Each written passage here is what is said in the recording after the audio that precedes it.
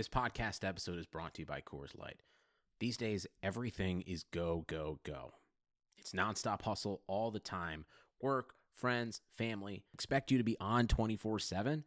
Well, sometimes you just need to reach for a Coors Light because it's made to chill. Coors Light is cold lagered, cold filtered, and cold packaged. It's as crisp and refreshing as the Colorado Rockies. It is literally made to chill. Coors Light is the one I choose when I need to unwind. So when you want to hit reset, reach for the beer that's made to chill. Get Coors Light in the new look delivered straight to your door with Drizzly or Instacart. Celebrate responsibly. Coors Brewing Company, Golden, Colorado. Support for this podcast comes from Wild Turkey Kentucky Straight Bourbon Whiskey. Let's tune in to their one-on-one with Jamal, a real bartender from Old Fourth Ward in Atlanta. I really get into the backstory of whatever I'm pouring, out of respect. There are literally years of experience behind these bottles. Wild Turkey, same recipe since 1942. If you want a true classic, this is what you want to order. Wild Turkey. Wild Turkey Distilling Company, Lawrenceburg, Kentucky. Copyright 2020, Campari American, New York, New York. Never compromise, drink responsibly.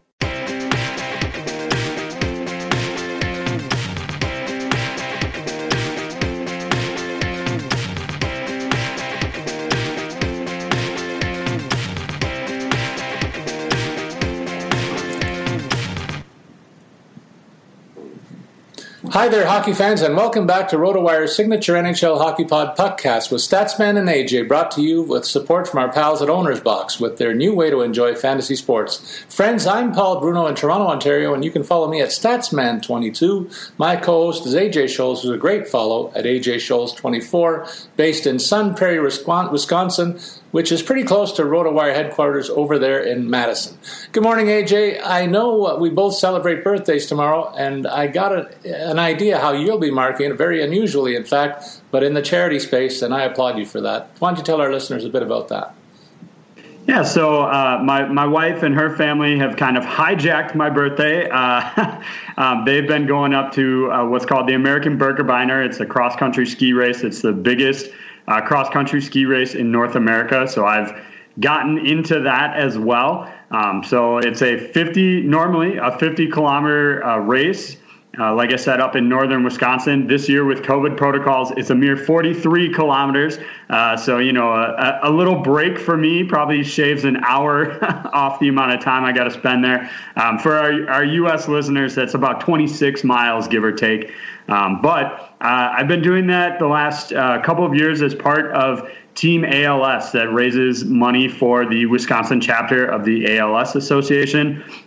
Their goal being to, one, primarily find a cure for ALS, and then also to support families as they're dealing with ALS diagnoses and everything that comes along with that. So had to take last year off because our youngest daughter was born, but back at it this year for another round and approaching. I would need a lot of our listeners to chime in. I can post the link. I'd love the extra support, but approaching a overall raised amount over the last several years of $4,000. So really hoping if it's not this year, I'll get there next year for sure.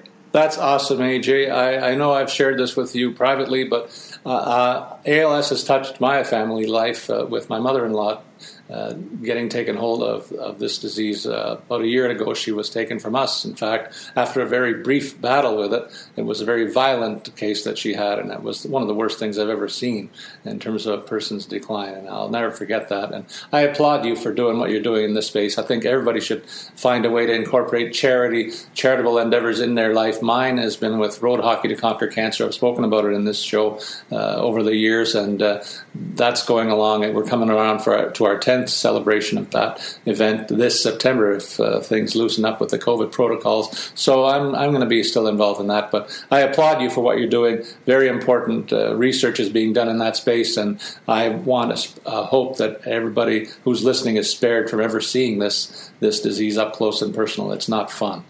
So good on you for doing it. And a little bit of a commercial for the charitable work that we both do, I guess, there. And in terms of another commercial opportunity, AJ, we owe a debt to our sponsors at Owner's Box, and I want you to tell our listeners a little bit about what's going on there. Hey, NHL fans, Owner's Box is here to reinvent the way you play fantasy sports this season. Owner's Box is not DFS. They're the first ever weekly fantasy sports platform that combines the best elements of the industry into one product. Owner's Box is a head-to-head elimination style format that keeps players engaged through live snake drafts, social interaction, and a new layer of strategy that allows you to become the ultimate fantasy GM. The best part about weekly fantasy sports is there's no long-term commitment. Users are able to draft a new team every single day and participate in different types of contests to keep the fantasy experience fresh and fun so you're never out of the game. Compete with your opponent over 7 days of fierce competition and get paid out weekly. No more falling subject to unfair payouts, as up to 50% of users win money. Owner's Box also allows users to brand themselves and engage socially across the platform in multiple different ways. Add friends, create custom leagues, and rank up to elevate the trash talk and competition to the next level. Think you have what it takes to be a weekly fantasy guru? Head over to ownersbox.com and start making a name for yourself today. In honor of the NHL season, if you sign up free now, Owner's Box will match your first deposit up to $500. What are you waiting for? Head over to ownersbox.com/RotoWire to claim your bonus and join the new wave of fantasy sports. All right, partner, we swing into our look at 31 teams. I go first this week, and I looked down the list, and I realized only one team did not play last week, and it's one of your teams. So you have a bit of a lesser load this week than I do. I do 2 more than you, but it'll even up over the long haul, I'm sure. But I'm encouraged about the fact that fewer teams are being affected by the COVID situation. That's a good sign. I take that as a sign that things are improving. So let's be optimistic as we go through this. We start with the Anaheim Ducks. They went 0-3 last week. Sam Steele leading the scoring. It was very limited scoring, though. He scored 2 goals to lead the team, and the rest of the group was pretty much offensively challenged. And I want to focus on the left wing of this roster, AJ. The storyline here is that Max Jones moves up into the left wing role on the top line, while U.S. Junior World Championship MVP makes his debut this week, and that is Trevor Zegras. I was very impressed with this guy at the World Juniors, AJ. I don't know if you caught any of the action, but he was head and shoulders above everybody that played in this tournament, and I like the fact that they've given him a little bit of a chance to see what life is like from the stands, watching the games in the early going, and he's been practicing with the team, but now he's going to get a look alongside Sam Steele on that second scoring line and Jacob Silfverberg on the right wing. That's a pretty good situation for him to get started in, and I'm anxious to see whether the junior experience translates into the NHL for him immediately, or if there'll be growing pains like we've seen with a couple of fellas on the New York Rangers roster that we'll talk about later. We also want to point out that because of this situation on left wing with those 2 players, Danton Heinen has lost playing time in the scoring unit, but a lot of that is his own doing, AJ. Only 4 shots on goal in the last 4 games played, an indication that things have gone south for a guy who they expected big things from. But they have 3 viable options there, and I think you're going to see that movement up and down for a while. On the blue line, Hampus Lindholm is dealing with a lower body injury, and that means the offensive load will fall once again to Cam Fowler to run the power play and carry the team offensively from the back end. He's probably their only option right now that's healthy in terms of the scoring capabilities from the blue line. Well, yeah, I mean, I think, they thought they were going to get the Kevin Shattenkirk of last year's, they thought they'd get the Tampa Bay Kevin Shattenkirk, but they've clearly instead gotten the New York Ranger Kevin Shattenkirk here. Just 5 assists in 19 games and really not producing at any sort of level there for the Ducks. And I too, I'm excited to see Zegras and what he can bring. I definitely think maybe you take a flyer on him in DFS when Anaheim plays next, and just see what you can get out of him, because his price tag is not going to be high. So if you get anything, it's going to certainly be a good time, a good production value for you. In Arizona, a 1-1 week for them. Phil Kessel, really the driver of the offense. Last 4 games, 2 goals and 2 assists. About half of that coming on the power play, so decent production out of him. A bit of a slow start, obviously. We've talked about Phil earlier in the year and it being down a little bit, but obviously he seems to be rediscovering that, which is always a good thing for the team. Outside of Phil, it's kind of some of their usual guys that are producing. Clayton Keller, Christian Dvorak. Derek Brassard had 2 goals in his last 4 games, so he's starting to find something there as well. So, maybe a sign that things are improving a little bit for Arizona. Offensively, they've been a little lacking, for lack of a better term, but they're still right there in the mix. They're tied with 19 points with Colorado and LA. Of course, they've played a few more games than either of those teams, so that's going to hurt their chances to get in the playoffs. But if they can get this type of production out of Kessel, I think they'll stand a good chance of finishing in that top 4. Well, and AJ, I want to talk about the way they've distributed the minutes there. When you look at the first, second, and third lines, Phil is listed on the third line, but he's playing about 17 minutes a game owing to that power play. And really, there's nobody on the offensive side of the puck that's playing around 20 minutes a game. Like some teams are going really top heavy with the first line, but in Arizona, it looks like the 3 top scoring lines are all spread out kind of evenly, and the playing time is reflected there. So I wouldn't lose too much sleep over the fact that, RotoWire is showing Phil on the third line. It really isn't your typical top 3 lines in terms of minute distribution there. Just a note on that. In terms of the Boston Bruins, AJ, they were 1-1 last week, and they played, of course, one of the games in Lake Tahoe and blew out the Flyers in that one. Pretty much the beat goes on, though. The top line has been the line that's carried the load here offensively, clearly, and Pasternak added 4 more goals to his totals, and he's on the verge of being among the league leaders, even though he's missed a whole chunk of games. That's how good he has been and that line has been. But really the story here is about the overall defensive stinginess of this group, which is a surprising thing to me, noting that there's been some changeover on the back end with a couple of key departures. They're still one of the stingiest teams in the NHL, and a large part of that is also the responsibility of their forwards. David Krejci among them. He's listed day-to-day with a lower body injury right now, but they're going to just slide Charlie Coyle into that second unit in between Nick Ritchie and Craig Smith, and I don't expect them to miss too much of a beat. It affords the club to look at 3 youngsters on the third line, which is a unique look here. Jack Studnicka between Jake DeBrusk and Anders Bork. A look at the Bruins' future, perhaps, on that unit. AJ, Andre Kasha still on the sidelines as well. That's 2 key pieces missing from the forward group. And on the back end, similarly, Jeremy Lauzon is listed as day-to-day, joining Matt Grzelcyk in the infirmary, leaving Charlie McAvoy as really the only offensively gifted player on that back end. Urho Vakanainen is getting more play time and partnered with Brandon Carlo in a bit of a new look there. So there's been juggling going on the forward and defense ranks, but this team is still one of the best in the conference.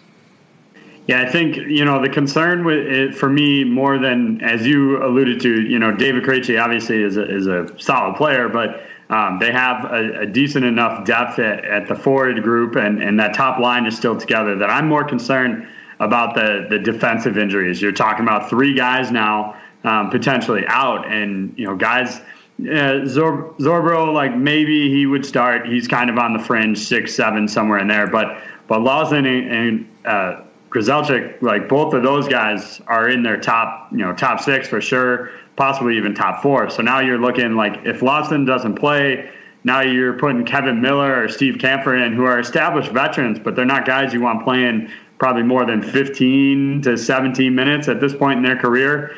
And then that means you're giving more minutes to Vakanainen, as you mentioned. So it's starting to get to that point of being a bit of a concern, and you hope that for their sake that it doesn't take too much of a dip, but I'm not really expecting that. I'm sure they'll power through.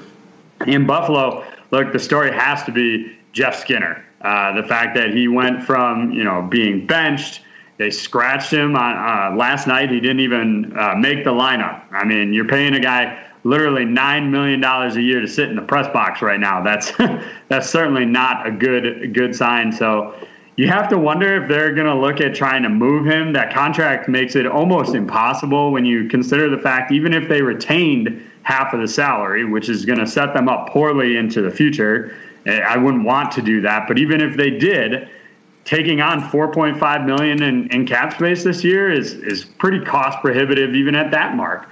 So I just don't know what Buffalo is going to do at this point. That this contract has just gotten bad. His numbers don't look good.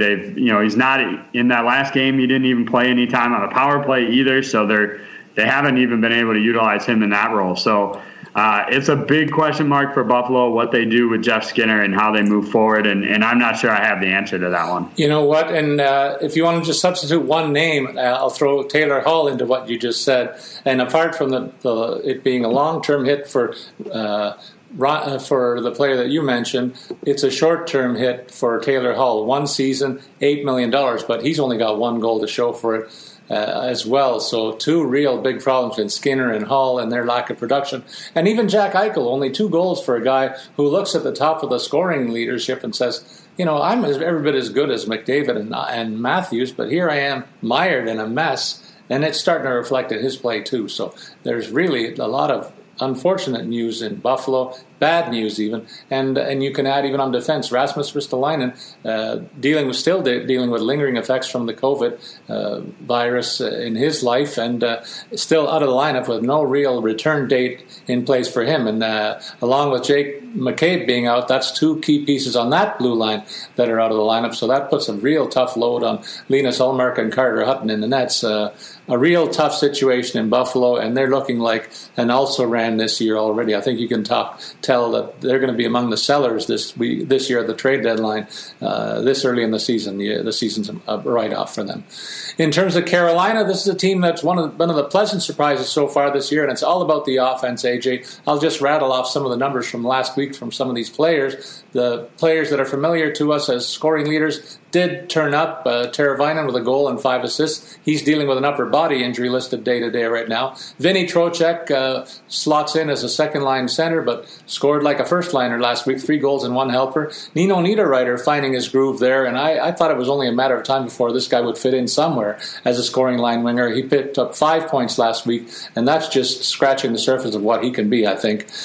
Sebastian Aho, also 5 points for him. Martin Necas, 4 points. You see where I'm going here? There's getting a ton of offense. We're talking about only 4 games played. They won 3 and lost 1 in overtime. They even got contributions from a youngster on the back end who's worth a look. Jake Bean with 4 helpers. I think this guy's going to be a key part of this back end for a long time. So the news is all pretty good there for a team that's battling with Tampa for the division leadership, and I didn't see that coming.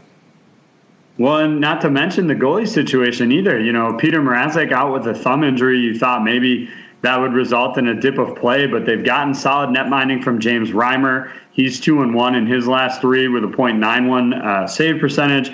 And meanwhile, the youngster Alex Nedeljkovic had a .934 save percentage in his 2 appearances. So, you know, they're getting solid net minding. Hard to really find something that's not working for this team. Honestly, it'll be interesting to see if Mrazek's return causes any sort of problem there. I mean, not that you blame the player, but, you know, different dynamic with a different goalie. They've been having Reimer and Nedeljkovic go every other night, kind of back and forth. Obviously, Mrazek's going to want to be more of a every night kind of guy. And what do? You have a player in Nedeljkovic who's going to be your netminder of the future. Do you send him back to the taxi squad or send him back to the minors? When he's playing this well, it's a tough situation. It's a good problem to have, obviously, but I'm very interested to see what they do coming out of that injury.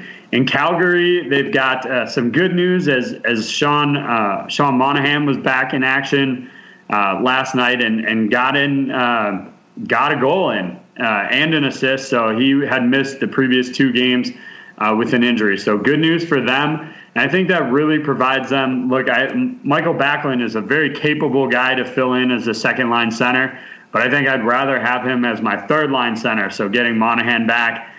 Sam Bennett was the right winger there. I think that's a good spot for him to be playing with Johnny Gaudreau. And I think that'll help him kind of get out of the funk that he started the season in. So pretty much all good news for them with the exception of Jacob Markstrom picking up an upper body injury. That was we try not to talk about last night's games, but too much news for this team coming out of that. You know, Markstrom had, that, like I said, upper body injury. So we're going to see your favorite guy, Paul, Big Save Dave, as you like to call him, for a little bit, depending on the length of injury. But it'll be one to watch because Markstrom has been a pretty big workhorse for them so far this year. No question. That's a key point, and I'm glad you brought it up. I think you're going to see a leveling off of the goalie split there, and David Rittich really did himself a big favor by turning in such a great performance against the Maple Leafs last night and a shutout win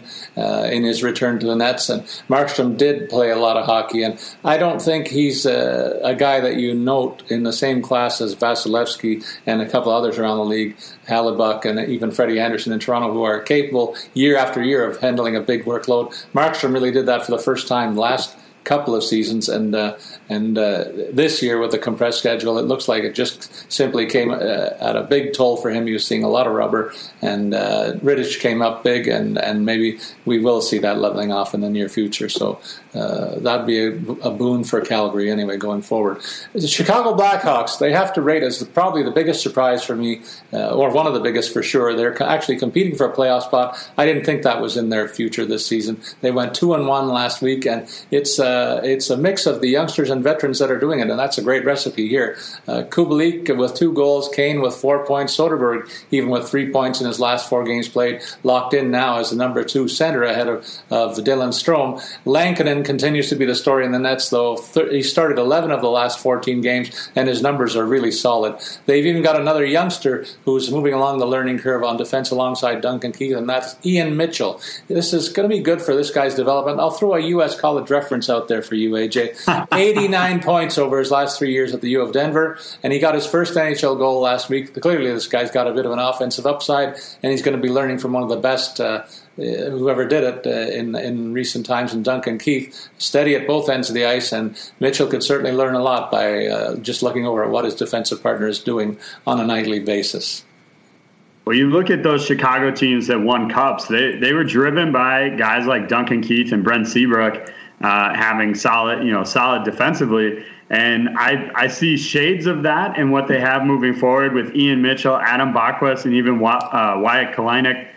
I think all these guys have, really solid upside potential for the Blackhawks. And it's a good sign of things to come. I think, you look at, a couple teams every year. I feel like there's one team that's like seems to be right about there, seems to be getting better, and you call any success they have in that year as a bonus year. For me, this is a bonus year for Chicago. If they have success this year, that's kind of unforeseen, but it benefits you in the long term, and I think it'll be good for them to have that, especially with these younger guys and a changing of the guard. Right, we had Corey Crawford for years in the Nets.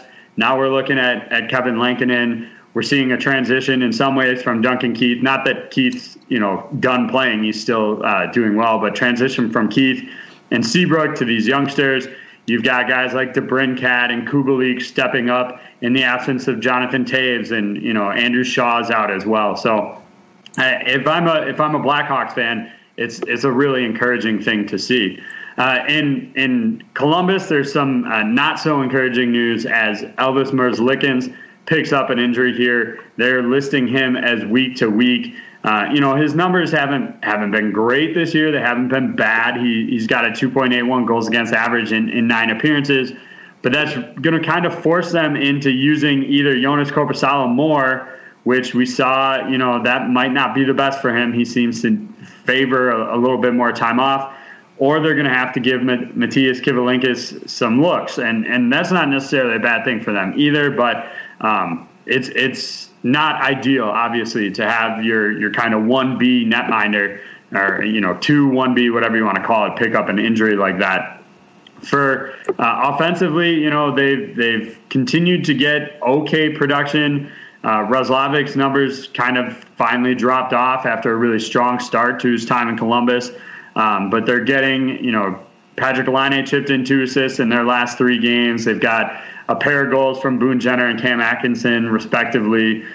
So there's good things there, but I think the goaltending thing is a concern. They've obviously been without Zach Werenski for a couple of days here, too. And that's, there's not really anybody they have that can replace him Vladislav Gavrikov is going to see the biggest uptick in minutes, but he's definitely not a Werenski replacement, that's for sure. And that's putting a lot more pressure on Seth Jones. Of course, now he becomes the unquestioned linchpin to backstop that power play. David Savard is another key offensive defenseman that's missing from the group, so a lot of pressure on Seth Jones to carry the mail. Jonas Korpisalo is not playing the way he was last year by a long shot too, so some question marks in the nets for me as well. But boy, oh boy, Winnipeg just must be looking over and seeing Laine and Roslovic, first liners on this club, and maybe thinking they may have given up a little bit too much here, though they got to be quite happy with the guy that they got over there. We'll talk about him a little bit later in the program as well.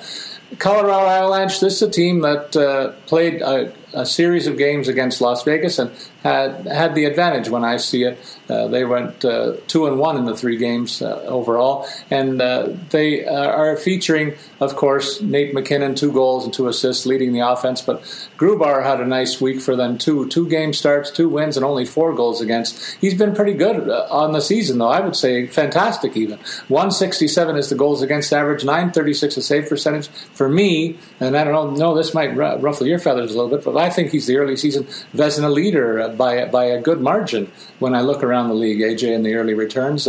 Outstanding effort by a young man in the nets. Yeah, it's definitely been interesting to watch. I don't think he would have been somebody I would list as a candidate for the Vezina at any point here. But as you said, he's had some decent outings. They've been relying on him more than I think I expected. When you consider, Pablo Francouz, I think was going to be able to take a little bit more of a share of the workload there from Grubauer, but he's been out and is no nearer to getting back. And then they also have Hunter Miska hasn't been available after having to enter the COVID protocol. So their other option is Adam Werner. So I expect to see pretty heavy Grubauer workload the rest of the way. And they'll continue to ride him as much as they can. You look on the year, he's only sat 2 games. So they've been playing him a lot, 13 of 15, and I expect that to continue. Dallas, as we mentioned, no games this past week, not because of COVID, because of weather-related concerns and the problems they've been having down in Texas with power and water. And so I'll just add an interesting story that came out of that is a handful of the veteran guys there had brought in families and players.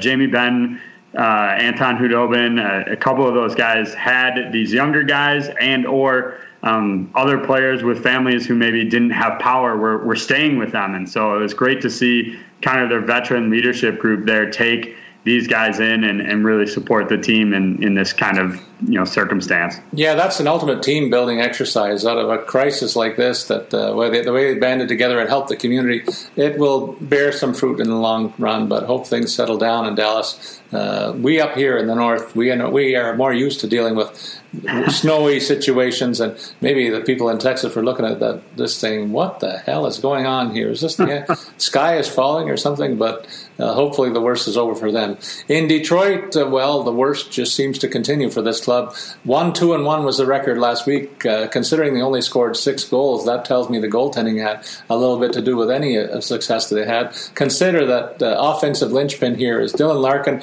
only 3 assists in his last 10 games played, and after a nice start, Bobby Ryan really has been in a slump. 1 goal, 2 helpers in his last 10 games played. Among the forwards, it seems like only Robbie Fabry is accounting for much offense, with 5 points in his last 6 games to kind of lead that pack. But this team that's offensively challenged needs to shut things down defensively, and they did a decent job of that last week to get 3 points, but it's going to be a long road ahead if they just can't find a way to get people like Larkin and Mantha to contribute. I find it odd that they put a guy like Darren Helm on the left wing on the first line too. This guy's not really an offensive juggernaut of any kind, but they're waiting for developments for the development of Philip Zadina. Been very slow in that regard. He talked a little bit a big game when he first came in to his first NHL camp, and really hasn't delivered since then. Val Filppula has moved around now. Instead of playing center, they got him listed as left wing on the third line too. I would sooner see him on the first line than Darren Helm, I would say. But really, the pickings are really slim along that left side, AJ, and that's just one of a few problems here that this thin roster does have at the moment. Yeah, absolutely. And you look at the net minding, and to your point, Paul, the numbers aren't really that bad. Jonathan Bernier 1-1 in his last three games, and a .944 save percentage. So clearly, the goaltending isn't necessarily the problem here. They just need to get some offense. To your point, one team that's having no lack of offense right now is the Edmonton Oilers. 3-1 last week. As you did earlier, Paul, I'll just rattle off some numbers. You got McDavid, 3 goals, 6 assists. Ryan Nugent-Hopkins, 4. Nurse, 4 assists. Chiasson, 3 goals. Draisaitl, 2-2. Like, it's just everybody contributing. Your former Maple Leaf Tyson Barrie with 4 assists as well. And so they are just continuing to just steamroll everybody. And that's not going to stop. And then on top of that, they're getting decent net minding out of a guy like Mike Smith there with his return. I definitely think this team was starting to flounder a little bit with the heavy workload that Mikko Koskinen was facing, and Smith just seems to stabilize that. Now, granted, a .896 save percentage in his last 3 games, but a pair of wins. And I think the divided workload is good for Koskinen. He played in just 2 games, went 1-1 with a .947 save percentage. So I think they're better suited having both these guys available, and then they can just keep it close enough. These guys don't even have to be good, just good enough with that kind of firepower in front of them. Right, and I want to give a nod to defenseman Darnell Nurse. This guy's numbers, AJ, are among the very best that any defenseman has in the NHL. Consider he's on a career-best scoring pace with 16 points in his first 20 games played, along with a plus 13, and he plays the game very tough. I'd hate to be going down the wing on his side of the ice because he'll take your head off at the first opportunity,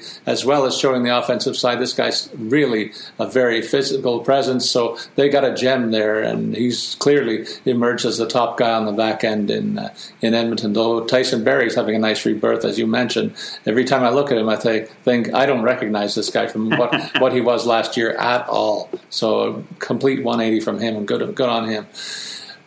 In Florida, it's all about the offense here too. There's been a few teams here. I highlight the numbers to show you that it's the veteran leadership that is taking hold here in these places. Barkov and Huberdeau combined for 6 and 7 points respectively. Alex Wenberg providing secondary scoring with a couple of goals and an assist. Patrick Hornquist, a guy that I know we both have a lot of time for, a rugged guy who is a good net front presence, 2 more goals, 2 assists. Keith Yandel, undersold as one of the better offensive defensemen in the league with 4 more helpers. And I guess maybe the coaching staff is listening to our show because I've been beating the drum for Chris Driedger to take on more of a net binding share. He did that and picked up 3 wins last week, 3 game starts, 9 goals against, a little bit high for what we'd like to see out of him, but still clearly outplaying the veteran Bobrovsky in the nets, and they're giving him more playing time. A youngster who is doing a little bit of making a little bit of noise there is Lemico, who is factoring into the offense here. AJ, he is a Finnish extraction and getting some looks. He's played up and down the lineup, listed now as a 4th line center, but he's moved around on the wings as well and factored in the offense to chip in a couple of goals last week. So it's not all about the veterans, as I said at the outset. They're getting production from up and down the lineup here, and it's no wonder they're contending for the leadership of the division the way they're going right now. The workload for Driedger continues to be heavy too. He played and won last night too. So you're talking 4 wins, 4 starts in the team's last 5 games. Like, it's mind-boggling to see Sergei Bobrovsky sitting on the sidelines, but at this point, there's nothing they can do. Chris Driedger has forced their hand at this point, and they're going to have to continue to utilize him in probably more of a role than anybody really expected because his numbers have just been so good. Another player that's kind of forced his team's hand this season has been Cal Peterson. His time in LA has been really good. But despite that, they continue to ride Jonathan Quick, and rightly so. He's got 3 wins in his last 3 games with a .975 save percentage. Cal Pedersen, his lone appearance in the last 4 games was a winning effort as well. So they're getting good net minding out of LA, and I think that's about what they're going to need to rely on. They have a handful of guys that can produce and score. Dustin Brown has 4 goals in his last 4 games. Trevor Moore has 2 goals in his last 4 games, and so they're definitely getting some offensive production here. But if those 2 netminders continue to thrive at this level, there's just no stopping this team in what's kind of a weaker West. I think that 4th spot all along has been up for grabs. I personally didn't expect LA to be one of the teams that would be competing for it. But, everything's wide open there, and they seem to be in the mix with a really good week. Yeah, good point by you. We kind of panned the West Coast teams in the States in our preseason predictions, but Los Angeles has bucked that trend, and it's been a combination of the veteran group as well as some youngsters that they're trying to nurture and bring along their own learning curves, and it's shown in the mix of scoring contributions this week. You mentioned Kopitar and Doughty. We mentioned about every week. They're also among the league team leaders last week with 4 points each, but then Gabriel Velarde has 3 points. Trevor Moore has 2 points. Alex Iafallo has 3 points. That's part of the younger guard that's moving in. And you mentioned Jonathan Quick. He had 2 game starts last week with 2 wins and only 2 goals against, finding his groove for the first time this season. That's only going to help this club going forward if that keeps up, because the net minding has lagged a little bit behind the offense that the team has been able to generate, and that's primarily why they're in a 4th place spot right now. And a team they're battling with is the Minnesota Wild. They went 2-1 last week, and it's Kevin Fiala has been a stud for this team for a long time, and he led the scoring parade with 3 goals and 1 helper. But I want to talk about Kakkonen in the nets. 3 games started last week, 2 wins, 5 goals against. Now he started 9 of the last 11 games. I didn't think he'd get that big a share of the net, but again, performing like a couple other youngsters. We mentioned Lankinen in Chicago. So a couple of younger goalies are making the name for themselves, and this guy's doing it here, keeping many relevant as well. It looks like Victor Rask is getting more reps as a frontline scoring center here, chipping in with 3 goals in his last 3 games here as well, AJ. So there is good news all around the roster, and that's why Minnesota's relevant in their division to date. They're getting contributions from unexpected places, and Matt Zuccarello is active for this team again, and that's great news for the club. He picked up 7 points in his last 3 games, and they really missed him in a big way for a long time last year as well. But you're starting to see just how important this guy is, or can be, to the success of the Wild going forward. And they're a tougher out than they were 2 weeks ago. Oh, absolutely, yeah. Getting Zuccarello back has been huge for them. And I think it's big for these younger guys like, Kirill Kaprizov, who's going to play with him on that second line. I think it's a great opportunity for him to learn from Zuccarello and kind of emulate what he does on the ice. And to your point about Kakkonen, look, Cam Talbot was out on the unavailable for a stretch there with the COVID protocols. And Kakkonen really took the reins, and right now it looks like he's not going to let up anytime soon. Overall, I think eventually they'll settle into more of an even split between these two, but he is making the most of his opportunity there and continuing to thrive for Minnesota right now. We'll take a look at Paul's favorite team, the Montreal Canadiens, who gave you a gift last week, an early birthday present as they went 0-1-1. I know you love watching them flounder, and nobody really stepping up in any sort of huge way. Now, granted, they only played 2 games over that stretch, but you've got Suzuki a goal, Kotkaniemi a goal, Perry a goal, Toffoli and Byron both scoring a goal, and that's about it in terms of offensive production here. So it's definitely a concern in some ways, but at the end of the day, look, Montreal is not a team necessarily that needs to be built around high offense when you've got a guy like Carey Price in the nets. Now, I understand he struggled his most recent game, but that's a blip on the radar. If Carey Price has a bad game, it's a blip. I assure you that. They're still getting solid net mining out of Jake Allen, maybe not quite the same level they were earlier. So I expect them to bounce back. I think it's a little bit too early to call this their demise. Now, the other fact is they're at 21 points, which puts them at 4th, but they've got 1 game in hand on Winnipeg and 3 games in hand on both Toronto and Edmonton. So a couple wins there, and they're right back up towards the top of that division. Yeah, they have to be a little bit concerned with the lack of scoring down the middle of the ice. Nick Suzuki really cooling off. Philip Deneau struggling to be a consistent offensive force. But I'll tell you what, I was impressed by Jesperi Kotkaniemi when he played against the Leafs. He showed great speed and hustle, more than I've seen in most outings from him on the offensive side of the puck. So I think there's some growth happening there for sure. And long term, the top 3 at center should settle in and be more productive. But the lack of goal scoring that they're getting from these guys is almost incomprehensible to me when you consider the talent that they're playing with. And I wonder where they'd be without the additions of Toffoli and Josh Anderson, who have led this offense in a big, big way. You take away their efforts, and this is a really puny-looking offense. But they have them in tow, and they're getting great performances out of both of those guys, and they will be a factor in this division. I don't expect their current struggles to continue. New Jersey Devils, this is a team that got some good news last week. We'll get to that in a sec, but they went 2-2, and you're starting to see some offensive numbers here translated into their recent success. Pavel Zacha is a youngster that they're counting on and to grow into a key role here. 2 goals and 2 assists from him. Kyle Palmieri, 3 goals and 3 assists to lead the offense. Severson, a guy that I have a lot of time for on the blue line, showing that he can be a contributor from the back end with 3 helpers. Jesper Bratt also chipping in from his wing position with 3 assists as well. In the nets, Mackenzie Blackwood continues to get a lot of the action. 3 game starts, 2 wins and 7 goals against for him.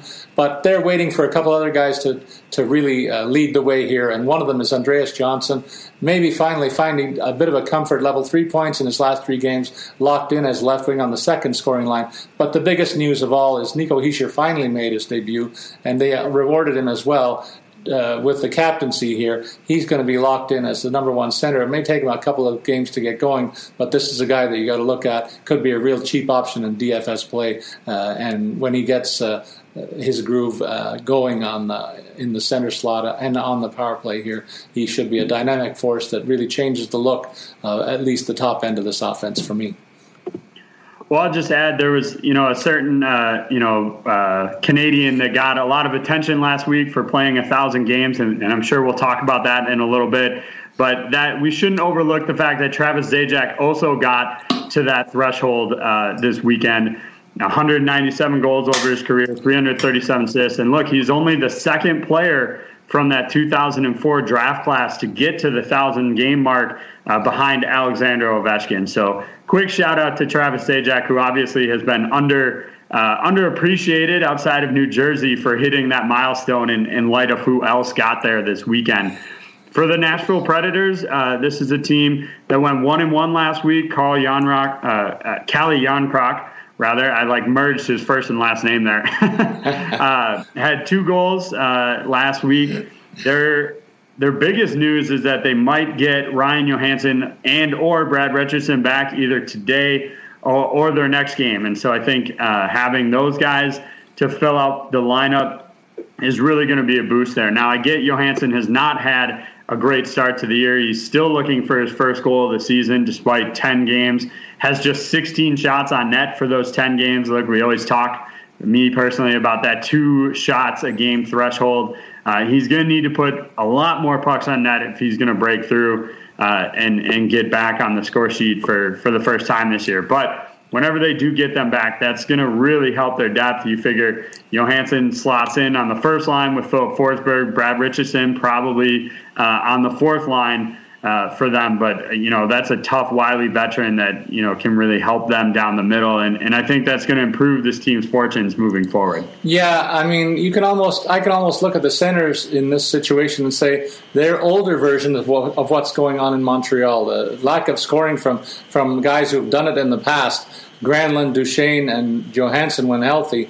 These guys have been productive players in this league. They're just not showing it in the last couple of years here, to be quite frank. Granlund, in fact, getting top-line minutes despite the fact he hasn't scored anything in the last 5 games. So they'll be welcoming Johansson back just to see if he can get a different look and a different result. They're have an opportunity to play with some dynamic wingers here in Forsberg and Arvidsson, who are really skilled offensive players and really haven't been hampered by the fact that they haven't got a scoring line center in place. They've still continued to do their part, but it really helped this team if they can sort out the center of the ice going forward, AJ.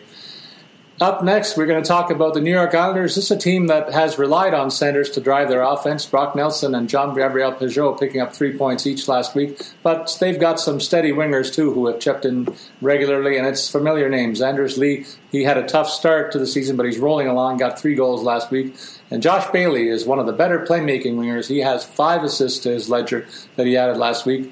But it's on the defense and in net where there are some key developments for me. Nick Leddy is finally solidified a look for me that tells me he's put some struggles from the last year and a half behind him, where he seemed to lose his offensive game and part of his defensive game as well, AJ. But he seems to be back and all sorted out. 3 assists added to his ledger, as well as a decent-looking plus-minus. Ilya Sorokin finally paid a dividend in the Nets with his first win, and it was a shutout performance. So good on him for that key effort. To maybe make a name for himself, he'll have to put a string of these games together. Otherwise, you look for Semyon Varlamov to continue to take the load. So that'll be something to watch, the goalie situation over here. But it's also notable here that they've really changed up the look on their third line. Austin Czarnik and Oliver Wahlstrom, both guys who have played up and down this lineup in the past, are up from the taxi squad to flank Pageau on that third line. And wouldn't it be nice for the Islanders to stretch their offense a little bit beyond their top 2 units? Because right now their profile is a defense-first team, and they've always been. But it'd be nice to augment that with some offensive upside. Scott Mayfield showing a better level of comfort on the back end with new partner Nick Leddy. I talked about Leddy's success. Maybe he's found a good relationship with Mayfield, a guy who's bounced around this roster, but getting top 4 minutes right now. They're both looking good at both ends of the ice in the last 5 games, and that only adds to the overall structure of the Islanders. It's a formidable foe, I think. I've got a Twitter challenge for our listeners out there. I want them to go on to Twitter and convince me that there's a better third-line center in the league right now than Jean-Gabriel Pageau. I don't think you can make a better argument for that. 7 goals, 4 assists in 18 games this year. 4 of those points coming on the power play as well. So I just don't think there's a better third-line center anywhere in the league right now, and that's really a boon for the Islanders to have the guy who's number 2 in goals on the team anchoring that group and makes them hard to match up against and really a dynamic trio. I'll flip to the other Rangers club, and I'll talk about the on-ice product first. The Rangers went 2-1 last week. Colin Blackwell, 2 goals. Pavel Buchnevich, a goal and 3 assists. So getting some decent numbers there. Obviously, the biggest thing around them right now is news came out yesterday. Artemi Panarin going to take a leave of absence from the team in light of allegations regarding a 2011 assault, which has been linked to his criticism of Russian President Vladimir Putin. I think what's telling, the NHL teams or organizations, it doesn't matter what league, are very cautious with anything of this sort. But you look at the statement from the Rangers, and this is pretty definitive in their support for him, saying, Artemi vehemently and unequivocally denies the allegations. They even say in their statement, this fabricated story. So I think the fact that the team came out so strongly in support of it definitely lends credence to the fact that this is not a real,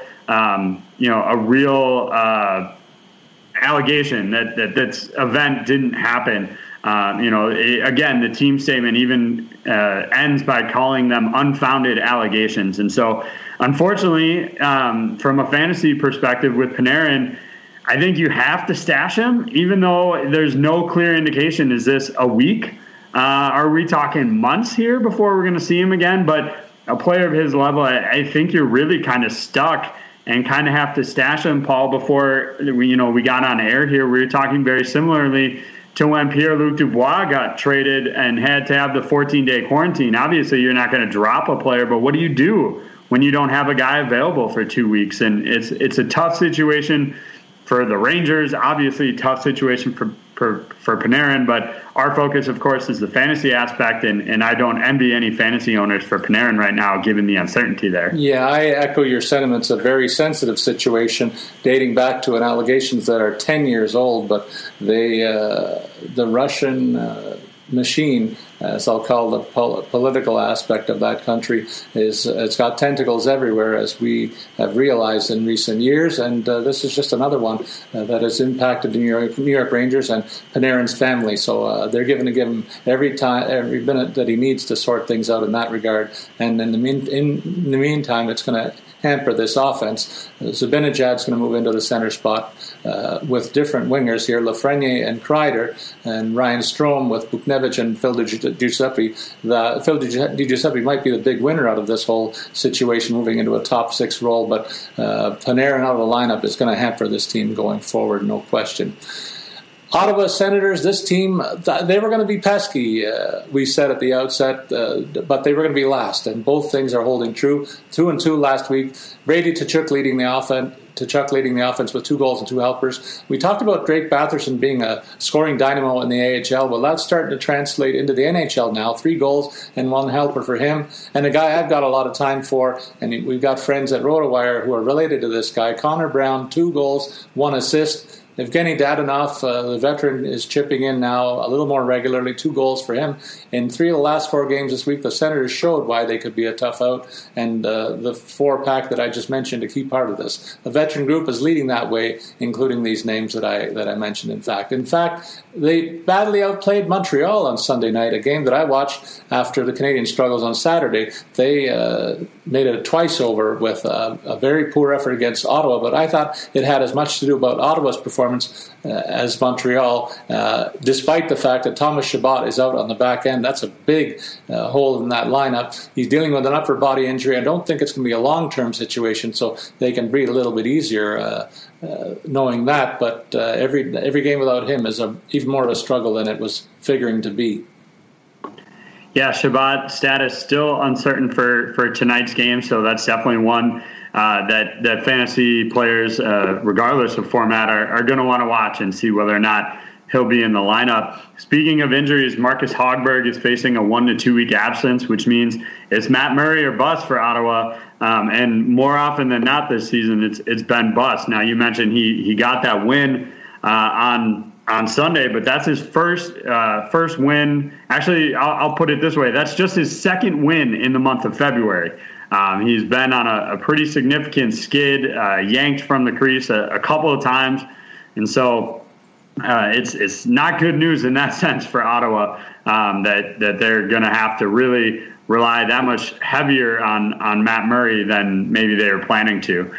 In Philadelphia, it was also a rough week for them as well. Our rival clubs have given both of us birthdays this week, Paul. Montreal struggled, Philadelphia struggled. We're both happy. Flyers went 0-1-1 last week. Farabee, 2 goals, no assists. Hayes with 4 helpers. This is a depleted team that's playing without, a handful of guys that would be in the top 6. They don't have Claude Giroux, Jacob Voracek, Travis Konechny. Like, those are all top 6 guys. Then you add in Scott Laughton, Oscar Lindblom, even Wade Allison is missing. So it piles up when you have those guys out. Center is probably the one position they haven't really been hurting. They still have Couturier, Hayes, and Nolan Patrick there, but it's been a little thin on the wings, and I think it showed last week in their overall record. All right, we're going to go over to the Pittsburgh Penguins, AJ, and I think you got a tear in your eye still from the ceremony on Saturday on the weekend, don't you? A great performance by the group that sets these things up. It was a very nice ceremony from what I saw, partner, and I bet you still have a lump in your throat, I'm sure.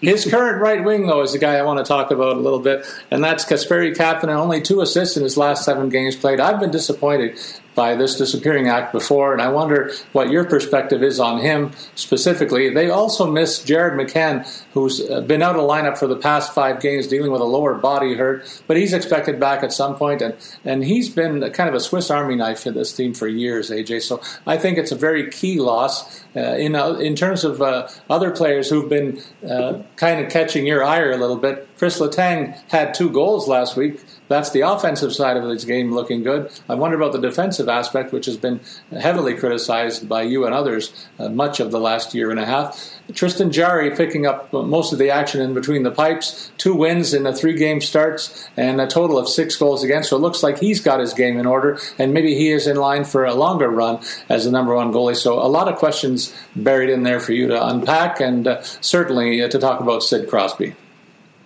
Yeah, I mean, I'll start with the question about Kapanen. To your point, yeah, the numbers aren't great right now. He is having to adjust to playing with Sid and Guentzel because they flipped Kapanen and Brian Rust in the hopes of getting Evgeny Malkin going, who has honestly struggled both offensively and defensively. I mean, to be completely honest, Evgeny Malkin has looked human this year, which has not been the case over the course of his career. To McCann, honestly, I don't know where they put him when they get him back. I don't anticipate that they would put him in that top line spot with Kapanen, and take Kapanen off. I don't think they put him on the second line. That third line has been just absolutely phenomenal since Zach Aston-Reese came back. These 3 guys play exactly like you want a third line, just physical, speedy, and they produce periodically. So are they stuck with sticking Jared McCann in a 4th line role? That'd be a little bit of a surprise, but I don't know what else they do. As far as Sidney Crosby goes, look, the 4th player in that 2005 class to hit that 1,000 game played mark. I hope there's another 1,000 in there for him. I'd probably not, but one can dream, right? So we'll continue to watch him play at an elite level and drive this team. And look, if you're looking for something to watch, that highlight reel was absolutely phenomenal to watch and see all those goals throughout the years and all the milestones that he hit along the way. And obviously, Paul, you'll remember the golden goal up in Canada, which has been the most conflicted goal in my life. Obviously, I'm cheering for Team USA, but to see, one of my favorite players score that goal on home soil, it was hard to be mad about it. I'll leave it at that. For San Jose, Ben, getting healthy on defense, I think, is the key here. Erik Karlsson's been out for a while now. Since February 13th was his last game, and then Radim Simic has also been out, so they've had to go with some younger, less quality guys on the blue line, guys like Freddie Claesson and Nicholas Meloche, rather. I think I got there eventually. But anyway, without those guys, yeah, the blue line's been really stretched for them, and I think that's opened up the netminders to see, just that much more work and more pucks. And the numbers haven't been great for either guy. Marty Jones in his last 3 appearances, 1-1-1, .903 save percentage. Devin Dubnyk's been worse.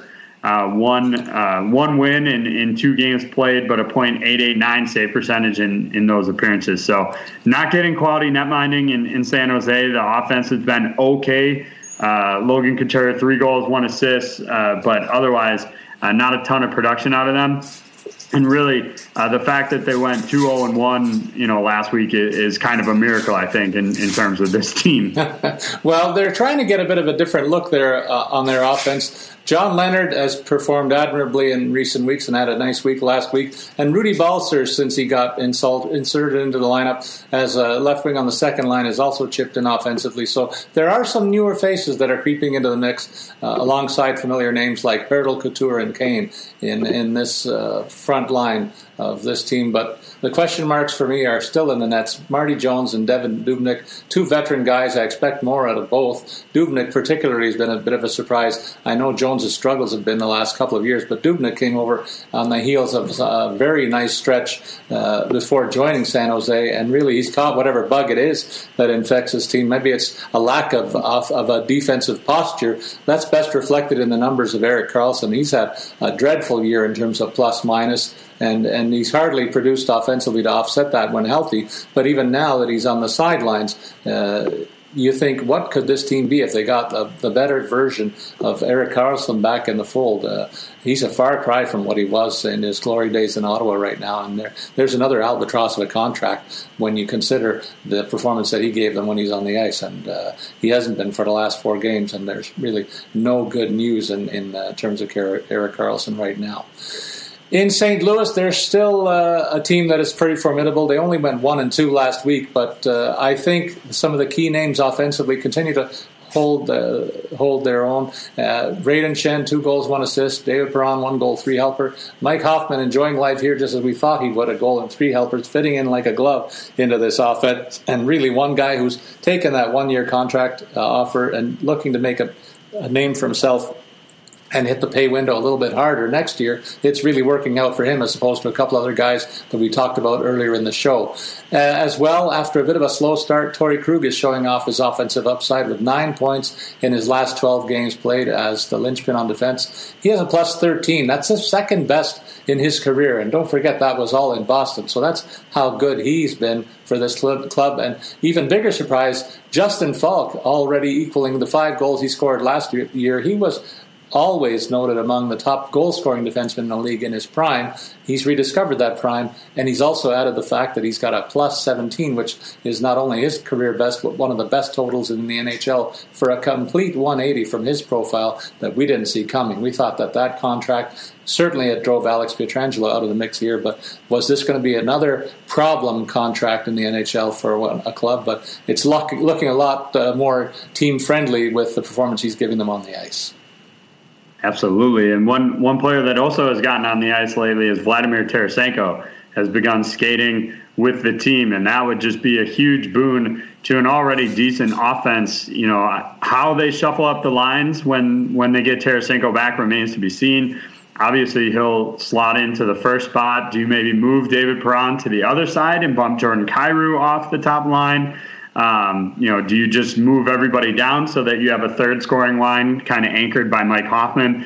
There's plenty of options there, and they'll see what they can do. One team that's dealing with no options is the Tampa Bay Lightning, and that's the goaltending here. Last week, we talked about the fact, we're like, oh, look, Curtis McElhinney played in a game, and he looked okay, so maybe they won't have to use Vasilevsky quite as much. Well, he got absolutely destroyed by the Panthers this last week. 6 goals allowed on 21 shot attempts, .714 save percentage there. If you used him on DraftKings, you got minus .63 out of him. If you use him on FanDuel, you got minus .72. So not a good night at any stretch, and it's part of the reason that Tampa went 0-2 this last week. They did get back into the win column last night, so hopefully that's a sign of things to come. The offensive support wasn't really there either. So bad net minding, poor offense, and Volkov, Alexander Volkov got 2 goals in his last 3 games. But that's about it for last week in terms of production. Stamkos and Palat chipped in 3 points apiece in their last 3 games. But not a lot happening right for them right now, which is why, shockingly, you find them sitting in 3rd in that division. Look, if there's a team that I thought could lead their division wire to wire, it would have been the Tampa Bay Lightning. But they're behind not only Florida, but also Carolina. And they've got Chicago even nipping at their heels right now. So it'll be one to watch. I don't anticipate we're anywhere close to a situation where Tampa doesn't make the playoffs. They will be a playoff team, but whether they can win the division, I think, is in doubt for the first time this year. Well, and you know what? You use that term, and I'll use it right away after watching the Maple Leafs performance last night and noting the fact that they are as injury ravaged as any club around the league. In the middle of last week, I thought, this team is a juggernaut. What can possibly stop them? Look at the numbers by Matthews, leading the league with 12 points in the 4 games played. Marner, 2 goals, 6 assists. Riley with 5 points. Thornton with 7 points. not bad for a 43-year-old guy. Outstanding performance by him when he's healthy. But that's the tip of the iceberg, AJ. And Kerfoot is 2 goals and 3 assists last week as well. Injury updates abound here on this roster, though. Thornton, Hyman, and Muzzin all missed last night's game. The 2 forwards should be expected back in the lineup fairly quickly. Hyman had the unfortunate occasion to get hit by shots in the same foot, either side of the foot, in consecutive games, and that kept him out of last night. But I think these are 2 Warriors who will be back in. The third one, Muzzin, another Warrior on the blue line, had a facial injury on the heels of the Canadians' third goal on Saturday night. On the follow-through of the shot, he got hit in the face, and it broke a bone in his face, and that's going to keep him out for a little while. He'll come back with a face shield, but I expect him to log his 20-plus minutes a night on a regular basis going forward. It's just a concern for me that the Leafs get these shiny new toys in the likes of Thornton and Simmons and company, and they're on the sidelines right now looking in. I wonder how much better this team will be if they can ever get all hands on deck. But right now, I'm a little bit concerned after what I saw last night in the 3-0 shutout loss. Well, I think the bigger concern to me, you mentioned a bunch of pretty impactful injuries, but Freddie Anderson, a late scratch last night, and dealing with a lower body injury. I would imagine because he was originally set to be the starter, that you're expecting him back relatively soon, right. But it's always a concern if a netminder of his caliber picks up any sort of injury. And look, if they still had Jack Campbell, I would be a little less concerned. But if they have to use Michael Hutchinson for any length of time, they're going to need Matthews to score even more points than he already has been. Let's just leave it at that. Yeah. For Vancouver, another disappointing week as they went 1-1-2. I guess they got a couple extra points with the OT losses there, but Miller with a goal and 4 assists, Horvat 2 goals and 1 assist. I expected way more out of this team. Now, I understand with the change of the netminder there being a pretty big impact, but you're looking at, they're sitting 6th in what should be a pretty wide open, North Division here, especially when you only have 7 teams going for it. But they've played 2 more games than even the next closest team, and they're sitting in 6th. So that's not a good sign for their chances of making the playoffs. What's most concerning for me, though, when you look at all that, is the goal differential at -13. It's obviously Ottawa makes everybody look bad or better at a -33, but that -13 is one of the worst in the leagues, and definitely a concern. And I think heading into the year, I don't think netminding was a worry. At least it wasn't for me when you had, Braden Holtby and Thatcher Demko as your 1-2. I figured they'd be fine. And as long as Pettersson and Miller continued to produce, Quinn Hughes, and then you had Holtby Demko, it seemed like a formula for success. But right now, Vancouver really struggling to get wins. And a team that struggled to get wins last week was the Vegas Knights. Golden Knights went 0-2 in games against Colorado during that 7-night stretch. The potent offense being limited to 4 goals against in the 3 games that they played against Colorado in that entire series that just concluded. Marc-Andre Fleury, though, is a story in the Nets, taking the goalie load while Leonard has been sorting out an upper body injury. Well, the Flower has 6 starts under his belt and allowing only a total of 12 goals against to show everybody that he's on top of his game, and he should continue to shoulder the load going forward, although it looks like Leonard should be available to play at some point. They have no clear timetable yet for him, but he's with the club right now and should anticipate his return very soon. There also, I would think that the Knights are looking for a little bit of forward depth out here. Nobody outside of Tuck or Glass is contributing much of anything in the bottom 6 forwards, AJ, and that's something that I didn't foresee at the beginning of the season, that this scoring would be so concentrated among the 2 scoring lines here. That's something that the Knights are going to have to address at the trade deadline, which is still a few weeks away. Well, I'll have to add, as our listeners know, this is practically the Marc-Andre Fleury fan club podcast here. The Flower got a shutout last night to put him tied with Henrik Lundqvist for 64th overall. And while that is really impressive, look, we always talk about our Wayne Gretzky's records untouchable. I think we're overlooking the fact that Marty Brodeur's records might be untouchable. You talk about Henrik Lundqvist and Marc-Andre Fleury both sitting at 64 career shutouts. That's half almost of Marty Brodeur. He has 125 shutouts in his career. You look at the goalie wins, that number is just astronomical as well in terms of where he sits.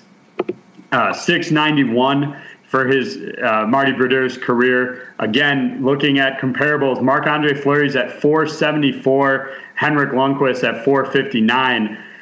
I don't know that those records are ever going to be reached, just in part because nobody plays as many games every year as Brodeur did. Guy was playing 70-some games in an 82-game season.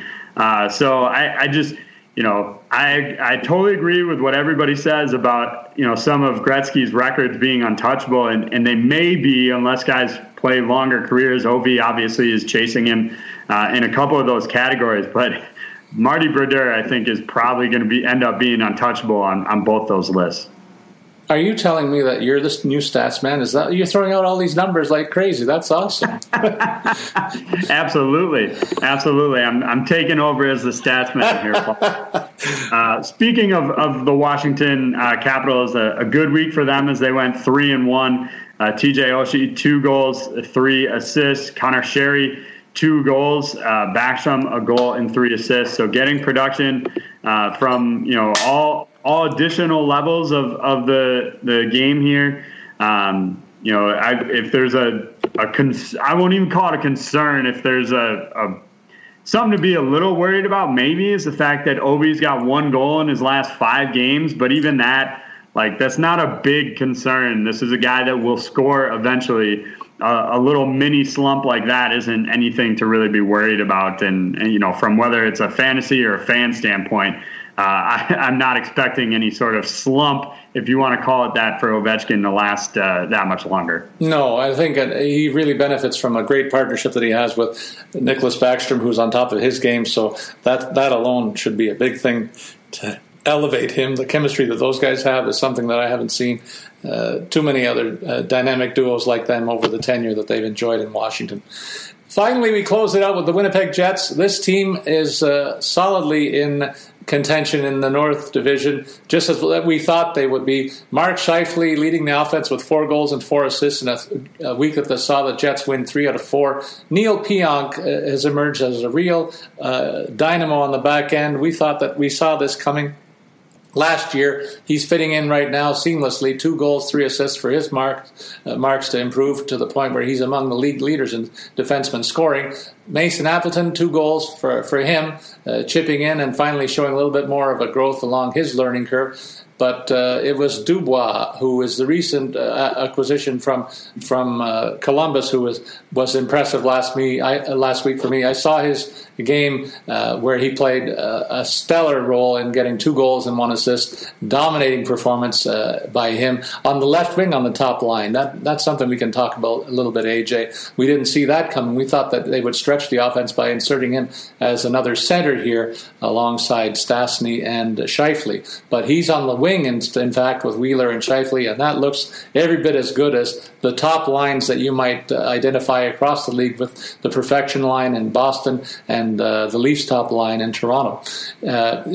It looks like it's unclear to me whether that's a long-term plan or just a way for him to get acclimatized to playing the Jets' way, so that remains to be seen. But wherever they put him, I'm sure he's going to be a key contributor going forward. But the luxury here is they have an added flexibility because guys like Appleton, Adam Lowry, and Andrew Kopp have shown the ability to be offensive contributors in the bottom 6, and so that allows them the luxury of experimenting like this. We mentioned Neil Pionk on a scoring tear. It's now scoring points in 9 of his last 10 games. He's a must-start in DFS play, I think, whenever he's on the ice. I think what's surprising about having Dubois on that top line is the fact that they're not getting production out of Paul Stastny right now. I would have thought if Stastny was playing really well and producing, then, yeah, you don't need to put Pierre-Luc Dubois as the second center or even the third center. But they've got just 1 assist from Stastny in the last 5 games, no goals over that stretch, and that's despite over that that 5 games, averaging almost 3 minutes a night on the power play. So his numbers haven't been great, which is why I'm definitely surprised that they put Dubois up on that first line. Well, AJ, that wraps up our look around the league. We want to thank our listeners for tuning into Puckcast with Statsman and AJ, RotoWire's signature fantasy hockey podcast with the support of our sponsor at Owner's Box. Please remember to send your comments or questions on Twitter. Follow me, Paul Bruno, at Statsman22. You can follow AJ at AJ Scholz24. Don't forget, you can watch this pod on YouTube at RotoWire Hockey.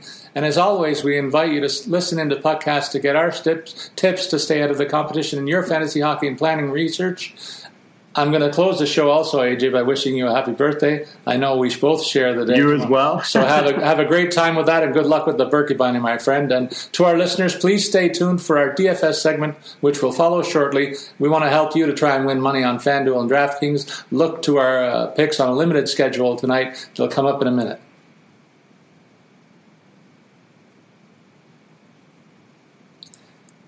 Hey, DFS fans, we haven't forgotten about you. AJ and I, Paul Bruno, the Statsman, are back with your daily fantasy sports picks with our thoughts ahead of tonight's limited schedule of games. AJ, I normally handle the FanDuel side and you deal with the DraftKings portion.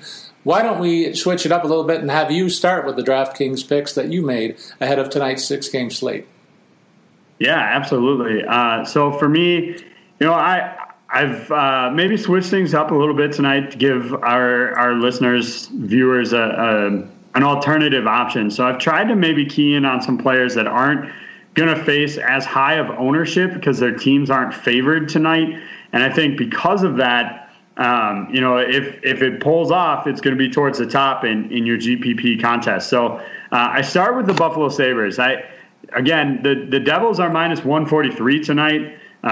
And favorites, but I think the Sabres can be a team that competes and really challenges New Jersey. I think it's a good spot to pick Buffalo as the underdog. And so from that standpoint, I'm going to use Jack Eichel as my center, 7,500. He's not cheap. His numbers haven't been great lately, but I think all that combines to maybe see his ownership dip a little bit. And I'm going to run him out with the whole first line there. Victor Olofsson comes in at 5,900, and then Sam Reinhart at 4,700. And I think, like I said, this is a good opportunity to utilize them tonight. The other team that is underdogs, maybe not quite as heavily, is the Chicago Blackhawks. Columbus favored minus 132 in that game. So I'm gonna pair Patrick Kane. I'll pay up for him. He always produces. It doesn't matter who he's going up against. I'll pair him up with Pius Sutter, his centerman there. Not going for the whole line stack, but I am going to use Kevin Lankinen tonight. 7,300. He won't break the bank. Obviously, this is assuming he starts. We don't have a confirmation of that yet. But I think, again, it's a good opportunity to pick an underdog that'll potentially have a little less ownership. Plus, the over-under in that game is about as low as you see an over-under at 5.5. So even if he does give up a couple of goals here, it hopefully won't be a shelling, at least, from that competition. Looking at the rest of my lineup here, my two defenders, I'm going to go with a couple of guys who are very hit or miss. But when they have produced lately, it's been in big ways. I've talked about Dante Fabro in the past. He's still just 4,300. It seems that he doesn't produce on Tuesdays because every time I use him, he doesn't seem to do anything. And then the next night he'll have, like a multi-point game. But I'm going to stick with the strategy. I think more often than not it's going to work. Nashville is playing Detroit tonight, so a good opportunity there for them to get some wins. And then the other guy I'm going to use is Mike Matheson, who has seen some really good numbers lately for the Penguins, 1 goal and 2 assists in his last 4 games, starting to produce offensively for them. And I think that's just a matter of getting comfortable with the system. He's a very fast skater.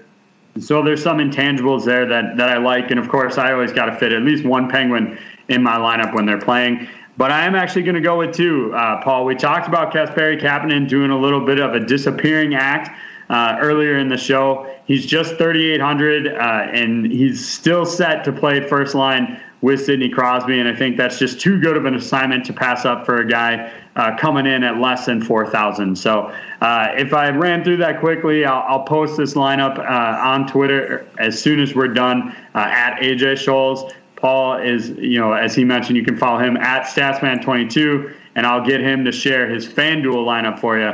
Why don't you run through that, Paul? All right, my friend. I'm going to a lineup that might best be used in tournament play today. It's a bit of a mixed bag, and I'm staying away from the dynamic duo at Edmonton, even though they're on the slate. So I will start with the guy that I talked about when I was looking at the Washington situation, Nick Backstrom, $6,400. I think he's going to help Ovi get off the mat against your team tonight. I think that's a very low price tag for a guy who's playing very well and averaging 16 points in FanDuel play. And I'll pair him with Jack Roslovic, who's really found a home in Columbus. I can't believe the price tag here, AJ. Only $5,000 for a guy who is listed as their number one guy, and he's playing with Patrick Laine. And I'm putting that dynamic duo together to work tonight against Chicago. I know Chicago's played very sound hockey for a couple of weeks now, almost 3 or 4 weeks, in fact. But I think they're up against a physically more dominant club in Columbus. They're going to use that to lean on the Hawks a little bit tonight and maybe intimidate them a little bit and get more space for the likes of Laine and Roslovic to put together a pretty nice night offensively. Then I look at the Montreal-Ottawa toss-up, and I put a forward from each team in the mix here. I've got Tyler Toffoli going for the Canadiens at $6,600, one of those two guys that's been a key force to change the look of this team really offensively with the physicality that he brings to the table. And I add Cam Atkinson and Brady Tkachuk, two other guys who fit that mold as well to round out my forward complement. AJ Atkinson's another guy. It's basically a Columbus stack that I'm looking at here offensively. Brady Tkachuk, obviously a factor when your team game planning for Ottawa. He's starting to get his game in order and emerging as a young leader here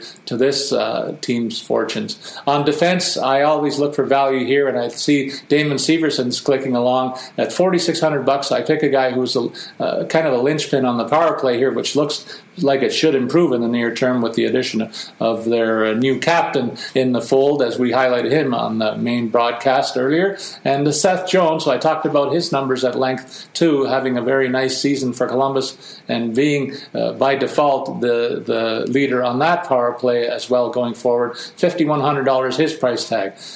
In the Nets, I had to go for a goalie that would be cheap and in a good matchup, and whenever Detroit's on the schedule, I look at the opposing net and I think, who's playing there? And tonight it's UC Saros, who's been the workhorse in Nashville, a team that I think has its own offensive challenges. I'm looking at a low-scoring game here, and I'll pick the Nashville goalie to come out on top at that $7,000 price tag. So that's the way we see it tonight. We hope we've given you some food for thought, but there's a 6-game slate that offers a lot of tasty alternatives, and I can't wait to dig into it later on to catch the action. I'm sure you're going to be focused on the Pittsburgh-Washington game, AJ. Yeah, absolutely. I feel a little bit bad for our listeners. You went with Washington, Columbus, and New Jersey as several of your teams. I went Pittsburgh, Chicago, and Buffalo. So we're on the opposite side of all three of those matchups in terms of our picks here. But it'll be interesting. I guess maybe our listeners should put one lineup, use both lineups, and then you'll win one way or another, because I don't think both of us are coming out with a winning lineup tonight, and just considering we're on the opposite sides of most of those matchups. Could be a mini dollar bet here, maybe a 50-cent bet then that goes forward, AJ. We want to wish our listeners good luck with your picks. Join us again next Tuesday for the following episode of Puckcast with Statsman and AJ. So long, folks.